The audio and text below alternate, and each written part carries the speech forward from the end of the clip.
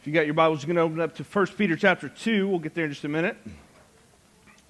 1 Peter chapter 2. As you're turning there, I just want to say briefly a word of thanks to Chandler with RUF and Chris for filling in for me the last couple of weeks. As a pastor, as a preacher, it's always a blessing whenever somebody can fill in and can stand up here and not just fill in a spot, but that can actually bless the congregation with the preaching of the Word, and they both have done that well, and it is a tremendous blessing for me, and I hope that you guys were blessed as well over the last couple of weeks. It's good to be back. I'm always excited to be back, always ready to go, and I mean that when I say I'm always excited to be back, because not every pastor can say that. A lot of pastors come back and they're like, oh, it's you guys again. But that is not me at all. I mean it. I'm glad, and so thanks for being that kind of church that I'm happy to be back and be a part of. Back in 1 Peter, and Peter is getting ready to launch out into a new section of his book. Now, I know that Chandler didn't preach from 1 Peter last week, but Chris did the week before, and did a great job kind of establishing what Peter's talking about and who we are as priests, as a community, as a living house together, built together, totally dependent upon one another. And now he's getting ready to shift gears a little bit and go into something different. He's going to give us some very specific advice about how this new Christian community that he's talked about what this new Christian community should look like in a world that is very different and clearly has some very different values. Just to step back a bit, a reminder, the series is called Not Home Yet, an exile's guide to waiting and living. And so far, Peter has laid into some deep theology in chapter 1 of his book, and in the early verses of chapter 2, he's driven home this idea that we are aliens in the world. We are not home in this world. Our citizenship here is secondary at best to what is primary about us, and that is that we belong to God, and our citizenship and we are is to another kingdom, and we are ambassadors and representatives of that kingdom. This world is not our home. And key for us, because as he shifts gears, he's going to take this theology that he's given, and he's going to give us some very direct, very specific instructions about how Christians are supposed to live in this world. And I'm just going to tell you right now, y'all aren't ready for what's about to happen over the next few verses. Peter is going to absolutely blow your mind. You're not ready. So hang in there with me, because we got a lot we got to talk about over the next few weeks, and I hope some of you are still here a few weeks from now. But if you're not, it's going to be because you got an issue with Peter, not me. At least that's my prayer. So 1 Peter chapter 2, verse 11, let's just give you a foretaste of what's coming this morning and over the next couple of weeks. 1 Peter chapter 2, verse 11. Beloved, I urge you as sojourners and exiles, as those who this place is not their home, to abstain from the passions of the flesh, which wage war against your soul. Keep your conduct among the Gentiles honorable, so that when they speak against you as evildoers, they may see your good deeds and glorify God on the day of visitation. We'll stop right there before we get into the juicy stuff. But as I said, Peter's shifting gears, and he's now going to lay out for us how we are to live. He's laid out the theological background of what we are called to be and who we are. Now he's going to take that theological background and he's going to say, and this is what it looks like. Here's what it transfers to. Here's how you live now in this world that is not your home. He's not just going to teach us how to live. He's going to teach us how to live as exiles. Now, I know I've beaten this point to death over the course of the last year talking about exile, but I'm gonna do it again this morning because it's key to everything Peter does in the rest of this book. It's key to everything he's going to give us instructions, especially in chapters 2, 3, and 4. The idea that we exist in this world in a way that acknowledges nothing about this world belongs to us. That's Peter's entire framework that he's about to give you all these instructions.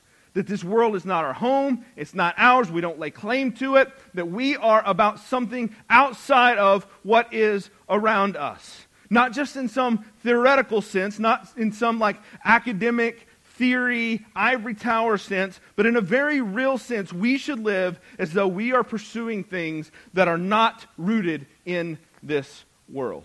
I remember I went on a mission trip to Nicaragua. This was several years ago, and I remember how strange it felt for me to be there just for 3 or 4 or 5 days. If you've never been on a trip like this, I so encourage it because it's so helpful to kind of get your mind around honestly, a lot of different things. But one of the things that was really helpful for me is that it helped me kind of see the way that I was to kind of live my life in the sense that I'm just passing through. I was just passing through in Nicaragua. I went down there, and I wasn't going there to put my roots down. I wasn't going there to establish anything forever. I was just there for a very short period of time. I only packed the essentials. I packed light. I didn't pursue any of the creature comforts that I typically had here. I rode 2 hours in the back of a pickup truck up bumpy mountain roads just so I could go and visit with a pastor for 10 minutes, pray with him, and tell him he's doing a great job, and then turn around and ride right back to the city in the back of that pickup truck. I would never do that here. For a dozen reasons I would never do that here. But that's what I was doing there because I was just there to serve. I was just there to be able to care for the people that were there.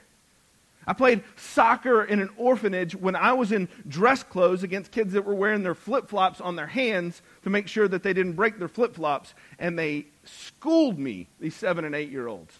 But I was just there just kind of like hanging out. I was there to try to let those kids have some fun. I did things that made me very uncomfortable because I knew that was just part of the deal when you go on a mission trip like that. It wasn't home for me. I was just passing through. I had no rights to demand in that place. No expectations of the home where I was staying. I just needed to get through the week. And why is that? Because it wasn't my home. I was just passing through.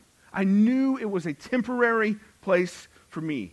This is Peter's mindset for everything he's about to tell us and how we exist in this world. And you'll know it as soon as we read the rest of it, that this is what Peter is trying to show us. He's got one agenda in mind for Christians as he writes this. Now remember who he's writing to. He's writing to Christians under persecution, not to the point of martyrdom yet, but it's heading in that direction. He can see it's heading in that direction.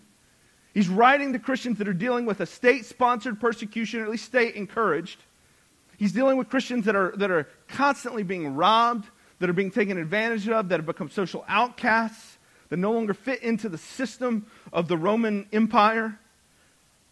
And he's writing to say, live in such a way that leads to holiness, that leads to a very different way of life than the rest of the culture around you. Live in such a way that you glorify God in the things that you do. And so that's my goal here this morning too. I want the next few weeks to shape us, to mold us into what God would have from us. But I'm warning you, this is not going to be easy for any of us. So if you don't believe me, listen to Peter's first instructions that he gives where he says specifically, this is how you live as exiles. 1 Peter chapter 2, verse 13. Be subject for the Lord's sake to every human institution, whether it be to the emperor as supreme, or to governors as sent by him to punish those who do evil and to praise those who do good. For this is the will of God, that by doing good you should put to silence the ignorance of foolish people. Live as people who are free, not using your freedom as a cover-up for evil, but living as servants of God. Honor everyone. Love the brotherhood. Fear God. Honor the emperor. So I wonder as I read that, how many of you are already like, but wait a minute. Hang on. Like, you're already saying, hey there's, what's the exception? There's got to be, what's the yeah but? I know that that's what you're feeling, because that's what I feel whenever I read that at first. I mean, we're talking about an emperor set on eventually lighting Christians on fire. An emperor that eventually will crucify Peter upside down. Will have Paul beheaded. And he says, be subject for the Lord's sake to every human institution, whether it be to the emperor as supreme or his governors sent by him. And he says, honor everyone, fear God, honor the emperor. Peter tells the people in these areas around Rome that are seeing these societal pressures increase, that are on the verge of seeing martyrdom as the official sanction of the state government. He's looking around at this ever-increasing persecution of Christians that is growing, and he says, honor the emperor. And then he says what's really the key word for the next couple of weeks: submit yourself. Submit yourselves to the authorities that are above you. And I just know before I even finish reading those 5 verses, most of you are already saying, yeah, but. I mean, I'm telling you, that's exactly what I do. I mean, after all, we are Americans. And I just want to push back a little bit right here. This is a great way to expose your own personal worldview that you don't even know exists. Right? Because we are Americans. And I love studying about the Revolutionary War and the Revolutionary time period. That is my favorite thing to study about, to read about. About every third book that I read or listen to is going to have some tie-in to the Revolutionary War. I love to study that, to think about all the things that were at play during that time. It's a complicated thing to look at. Some of the most interesting reads that I read are the ones that look at the religious makeup of Americans during this time and how much religion really played into the cauldron that was the revolution in our colonies. Much of the blending of church and state was what kind of led to the eventual unrest in the colonies at the time. Sometime in the mid-1700s, Benjamin Franklin created and printed this image. If you guys can put that image up there, the join or die. You guys seen this before? You guys know what this is here? So this was printed, put into a. You can leave it up there for a minute. It was printed, put into a newspaper, and it was meant to be a joke, kind of like one of the first really kind of political cartoons. Because what Franklin was suggesting is, as a means of a joke to play on England, is that for every prisoner that they send to us, y'all know that's the history of the state of Georgia. Like, it was a place for outcast prisoners to go that England didn't want. They sent them to Georgia, and the colonies were like, "Gee, thanks, we appreciate you sending us all your prisoners. Really, that's kind. So for every prisoner that you send, we're going to send you a rattlesnake back. And we're going to release it in your cities and just see how it goes." There were plenty of timber rattlesnakes around in the colonies at the time. And so what Franklin's proposal was, let's just send these back overseas. We'll do a one-for-one exchange, and we get a prisoner, you get a rattlesnake. That was his playful suggestion to say, hey, stop sending these guys over here. We don't want these guys over here. It only seemed fair to him.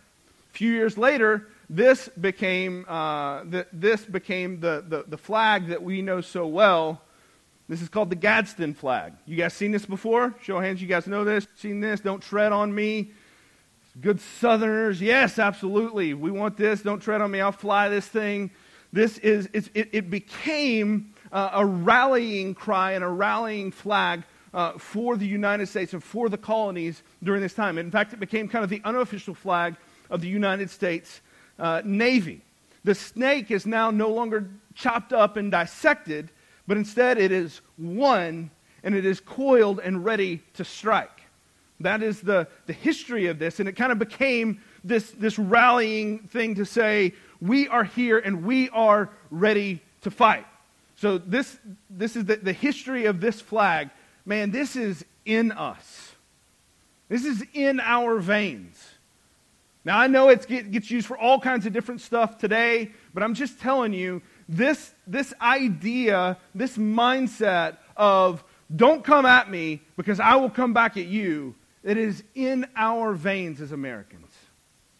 It's just in us. You don't even realize that it's there, but it is in us. Many of the pastors of the colonies at the time set out to convince those in the area that a rebellion against England was not only inevitable, but it was the morally right thing to do. Some of that they based off of fear-mongering. Just like a lot of pastors and politicians today, there's no better way to get a vote, and there's no better way to get a crowd than to scare people and to try to drive a lot of fear with them. There's a lot of association from the book of Revelation with the King of England and all kinds of things that they would try to tie to. Does this sound familiar to you at all with the way things are happening in America today? You know, if you need a good scare tactic, you go and draw something about the mark of the beast and something about the Antichrist, and you attach it to the current crisis, and voila, you've got people scared, and you've got a crowd, and you've got people that'll give you money. This is the playbook. This was the playbook for the Revolutionary War. It's the playbook today. It hasn't changed. It's the same kind of thing. Just create your boogeyman and attach it to the book of Revelation, and here we go. We've got a cause. Let's roll. I dare say if you pay attention to Facebook at all, you will be familiar with all of these tactics. They're running the same plays today. You say, well, hang on just a second. This is making me a little bit nervous. Are you saying that the Revolutionary War was an immoral war? Are you saying that the Revolutionary War was not a war that should have been fought? Are you saying that this country was founded on something that never should have happened at all? That is a very complex question that is way outside the scope of what my sermon is this morning, but I would love to have a conversation with you about it if this is like your thing and you want to talk through it. I would love to be able to do that because I find it fascinating. It's way outside of what I'm trying to do, and I'm not sure that we can honestly fully answer that question unless we were living there at the time and understood all the things that were at play there. So honestly, I'm not trying to say anything about the morality of the Revolutionary War. What I am saying is that as Americans, the Revolutionary War and the spirit of the Gadsden flag run deep in our veins. In sociology, there's this thing called the creation myth. Now, don't get hung up on that word myth. It's the creation story. And what they will tell you is that institutions, organizations, nations, anything that is a group of people, the origin story of that group is massively important to how that group sees themselves. It's massively important to how the worldview. It's one of the most powerful things that a culture has in determining how it is shaped. Whatever your organization you're talking about, your background, your family, knowing where you came from, and all of those type of things will frame your values in ways that you don't even understand and that you don't even see. Part of the American creation story is that we were born out of a righteous rebellion against a tyrannical king in order to secure our inalienable rights. That's part of our creation story as a country. And it is in some way in your veins, in there somewhere. Whether you know it and you see it or not, it's just simply a part of how we view the world. We assume that the idea of rebellion is right and moral. In fact, that rebellion against the man is not only acceptable, it is the good thing to do. It would be immoral not to fight back against the man. And again, whether or not the Revolutionary War was morally justified is a complicated question that I don't want to answer. The fact is that for the last 250 years, Americans have believed that it was morally right. And that shapes us today. So I'm going through this long track of history because I'm going to bring it back to this. So when we hear from Peter that we are to submit ourselves to the authority over us, even an authority like the Emperor Nero who was over Peter, it crawls all over us. Every one of us says, that can't be right. No, Peter, that's not, we're not doormats. We don't lay down. We fight back for our rights. We don't lay down at all. It makes us either mad, or we outright dismiss it, or we immediately say, okay, what's the exceptions? But remember who Peter's writing to. These guys were not quite martyrs, but they were on their way.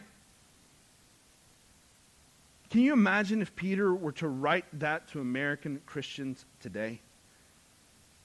Honor the president that's about to have you murdered in the next few years. It would be like, no. Peter wouldn't make it on Twitter. They would tear him apart. They'd be like, you're crazy. You're a liberal. What are you talking about? You can't say this kind of stuff. And yet here it is right here in our Bibles. So what do you do with that? What do we do? How do we handle a text like this? I mean, it's clear. The plain reading of what Peter says is not in question. But like so many things, like you can't just proof text this. You can't just bring this up. Because after all, Peter is the same guy that if you go to the book of Acts, whenever he's told to stop preaching the gospel, he says, you do what you have to do to me. I'm going to obey God rather than men. He says that to the officials. Same guy. So how does this work? How does Peter get to say, I'm going to obey God, not your laws, and then say, honor the emperor, submit to the authorities? How do we reconcile these things? I'll tell you what, it's interesting. If you go back and you look at different preachers, I've tried to go back and look at a handful of different preachers that have covered this passage over the course of their ministry. And what's really interesting is it totally depends upon when this sermon was preached, how they handle this text. So if it was preached in the 80s and Ronald Reagan was president, they're like, yeah, submit to the government. Of course, this is what we should do. If it's preached in the 90s when Bill Clinton was president, it's like, okay, it doesn't really mean submit to the government. Here's what it means, and let me tell you why you don't really have to do this. If it's more recently, I'm just telling you, you go back and you see this, and you see the games that get played. It's totally dependent on who's president, how preachers apply this text. We can't do that. You just can't do that. We can't play those kind of games. What is it that Peter wants us to take from this? We can't play those kind of games where our politics determines what our Bibles say. We have to say that our Bibles determine what our politics are. That's how that has to work. And I'm talking to Republicans and Democrats. So what do we do? Do we really just kind of become doormats? Roll up our flags and go home and do what we're told? Put away our don't tread on me flags? That's not the American way, so that can't be the biblical way, right? Because those two are always the same thing. So what do we do? After all, you know, the rallying cry, the lions not sheep, right? Y'all seen that stuff? Lions not sheep. We don't want to be sheep. We don't want to be followers. We want to be lions. We want to take charge. That's the American way.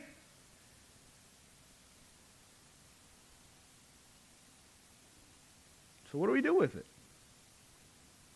Which one are we? Sheep or lions? Is it that simple? It rarely is that simple. The application of what this says is more nuanced than most people would like. First off, in America, we have a unique position compared to almost anyone in the history of the world. I think we forget this. We think that our model of government is normal. It's not. It's exceptionally rare in the history of the world. But thanks to the founding fathers and the government that they set up, baked into our government is a rebellion process that happens every 2 years. We can throw out half a government every 2 years if we want. We can throw out the executive branch every 4 years if we want. Peter didn't have that option with Nero. He was stuck with Nero until Nero said, I'm done, or until somebody stabbed him in the back. But we have that option. So baked into our government, we can lead a rebellion of our government, if you want to look at it that way, through a vote. On top of that, our Constitution grants each of us the right to speak ideas, argue against our leaders, and convince others of better ideas and better ways to govern. So our ideas have a chance to be adopted in the marketplace. Peter didn't have that option. Peter speaks out too loud against Nero. Peter's going to die. That's why Jesus died. Because they thought he was speaking out too much and was about to start a revolution, and they wanted to kill it before it started. So they killed the leader. So that's a little bit different for us. That's part of being an American, is the ability to put forth ideas and to compete for those, have those ideas compete for allegiance and attention. But in America, that's fair game, even though it wouldn't have been for Peter. So we are free to utilize the tools of our citizenship here in order to protect ourselves and put forward our ideas and the gospel. Paul does this in Acts 22. If you go look at Paul in Acts 22, he appeals to the officials who are about to have him at least jailed, if not killed. And he says, I'm a Roman citizen. I deserve the right to be heard. And they're like, whoa, whoa, whoa, we didn't know you were a Roman citizen. There were rights that came with being a Roman citizen. And he doesn't hesitate to invoke those rights. So we as American citizens have the tools our government has given us at our disposal. So we are in a situation which, even though it doesn't always feel like it, and certainly we don't like to talk like it because, man, as Christians, we love to feel like we're persecuted for some reason. But we are in a situation where the government removes a lot of the friction that Peter is actually probably feeling right here. So it's a little bit different for us. So we can acknowledge that. But it's not entirely different, because he's still talking about the picture of what a good emperor would look like and how a good emperor would rule. He would restrain the evil impulses of the people, and he would celebrate those that are doing good in the kingdom. But regardless of whether or not they follow this task well, like they are supposed to, Peter's command is still to honor the emperor. So why would Peter instruct us to honor a man like that? By all historical accounts, he was not honorable, especially towards Christians. Yet Peter says, honor him. Why would he say that? The answer is in verses 11 and 12, what we already read. Beloved, I urge you as sojourners and exiles to abstain from the passions of the flesh which wage war against you. Keep your conduct among the Gentiles honorable, so that when they speak against you as evildoers, they may see your good deeds and glorify God on the day of visitation. Peter says, don't go stirring up trouble with the emperor, because Rome is not your home anyway. Because this kingdom is not the kingdom you are most invested in.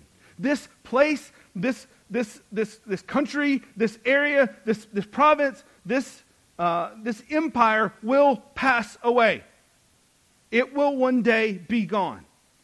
But you can show them something about who you belong to and what really matters in the way you handle your politics, in the way that you show love and honor, even to the least honorable person in the room. So what Peter wants to say is that if you show honor in this way, what it shows is that this world is not the most important thing to you. It communicates to everyone else around you, you've got yourself invested in something else.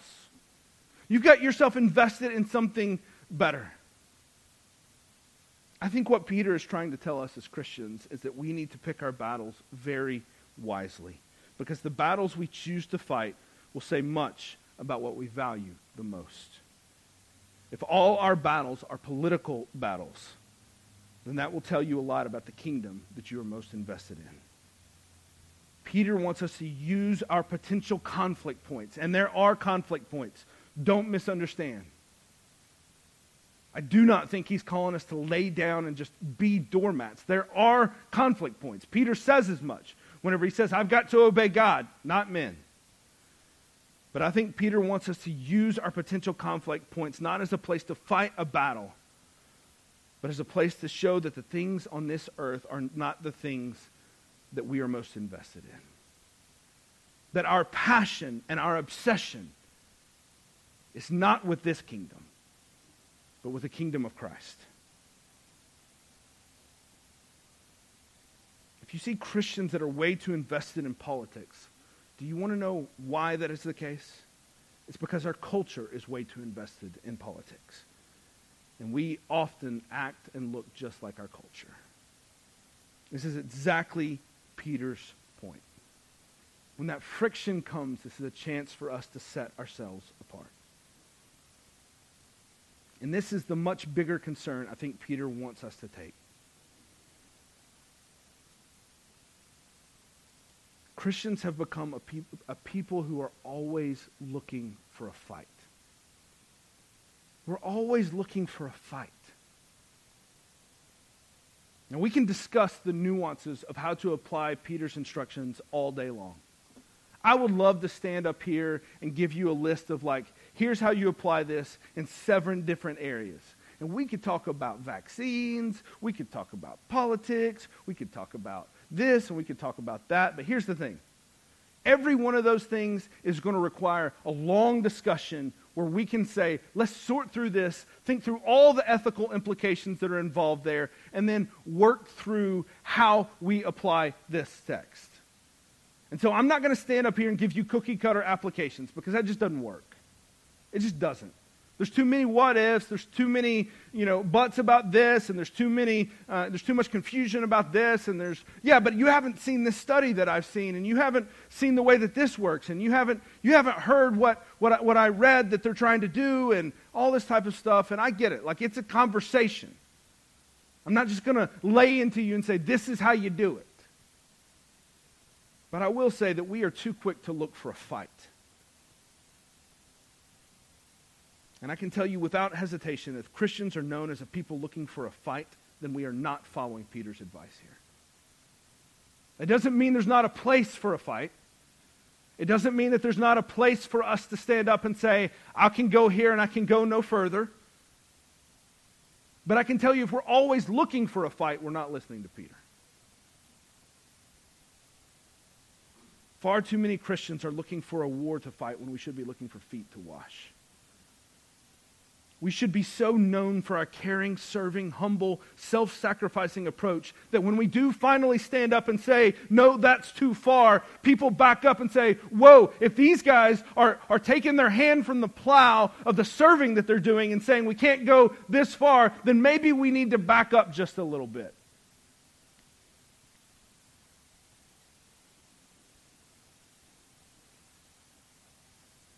But I don't think that's the reputation that Christians have in most places.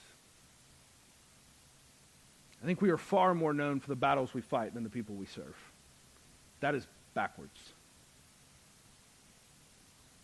And why should we be known for the people that we serve more than the battles we fight? Because that's what it looks like to follow Jesus. That's what Peter's going to say. Skip down to verse 21. For to this you have been called, because Christ also suffered for you, leaving you an example so that you might follow in his steps. He committed no sin, neither was deceit found in his mouth. When he was reviled, he did not revile in return. When he suffered, he did not threaten, but continued entrusting himself to him who judges justly. He himself bore our sins in this body on the tree, that we might die to sin and live to righteousness. By his wounds you have been healed, for you were straying like sheep, but now have returned to the shepherd and overseer of your souls. Friends, if we're going to call Jesus our leader and our example, at some point we've got to start looking and acting like him. Suffered in silence and lived as though this place was not his home. Why? Because it wasn't. And it's not ours either. Let's go back again to verse 11. And I want you to just contrast what we just read in 21 through 25 with verse 11. Beloved, I urge you as sojourners and exiles to abstain from the passions of the flesh, which wage war against your soul. I want to ask you a question. What is the greatest threat to our soul and our faith as Christians today? What is the greatest threat that we face today as Christians? It isn't government. It isn't cultural peer pressure. It isn't liberalism or a political party. It isn't the mark of the beast or the rise of the Antichrist. It isn't even something out there. It's something in here. It is our own sinful flesh that wages war on our souls. Which is why we need Christ's example and Christ's power in redemption, that we might die to sin and live to righteousness, that we might be healed by his wounds. That's how we should wait and how we should live in a world that is not our home, longing for a kingdom that is not of this world. The gospel of Jesus frees us from the obsession with this world. It frees us from the bonds of feeling like everything in this world matters so much that it dominates everything we do. We live for a kingdom not of this world. We live for a kingdom that is not here, but will be coming. That Christ inaugurated and that we will be with him when he comes. And that is the kingdom that our passion, our obsession, all of our treasure, all of our hope, all of our actions, everything that we do is leveraged for that kingdom. So be a good citizen. Share those ideas that we have the freedom to share. But do it in such a way that says, you know what? I'm not here to pick a fight with the president. I'm not here to pick a fight with the emperor that's going to have me beheaded in 20 years. In 5 years. I'm not here to pick a fight with you guys because if you kill me, then I'm just in that kingdom that much quicker. Right there with the king of all kings. That's the way we live. So the way Peter can say, honor the emperor, the way Peter can say, submit to all authorities, is because he's saying, in the end, it's such a short period of time. It's such a small matter compared to the weight of eternity. And the gospel frees us from all of that. And it allows us to say, I'm going to leverage my freedom not to pick a fight or to wage a war, but to serve people and to care for people and to bring this kingdom and push back on the darkness just a little bit. That's how I'm going to use my freedom. Not to pick a fight, but to wash some feet. Because that's what Jesus did. At every turn, he was being pushed to be this political Messiah. And at every turn, he says, no, humble yourself. The first shall be last, the last shall be first. Must wash your feet because that is what I have come here to do. He submitted himself. Man, we hate that word. Don't tread on me. It's in us. But Jesus said, submit yourself to the authorities, and ultimately we submit ourselves to Christ so that we can serve others. That's what the gospel frees us to do. So what are you using your gospel freedom for? Maybe this morning you don't feel that freedom at all. Maybe this morning you don't feel that freedom at all because this world is your home. And this world is all that you have to look forward to. And you're terrified of where things are going. Or you may be here and you may be excited with the way things are going. And you may be thinking, all right, this is great. Things are getting better or things are getting worse. It could be any of those things. But you are tied to this world. And I'm telling you, you come to Christ and find freedom in him. And find freedom from this temporary place in this temporary kingdom. Find a home through Christ, in Christ. That you might die to sin and live to righteousness. You might be healed not by your good deeds, not by your political affiliation, not by your Facebook posts, but by his wounds. That's the gospel. Will you pray with me? Father, this morning I thank you for hard words. I thank you for hard words that push against us. Father, I pray for soft hearts that would apply this where it needs to be applied. Father, I pray for those around the world that are suffering in persecution. Those here in America and those around the world that quite literally, if they meet this morning, may not be alive tomorrow. Father, may we learn from their example as we learn from the example of Christ that this world does not have enough for us. That our hope is in Christ and a kingdom to come.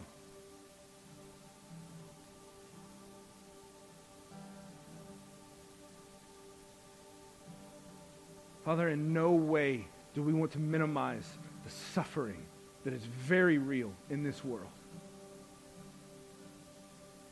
But Father, help us to magnify the joy and the hope that we have in the kingdom of Christ.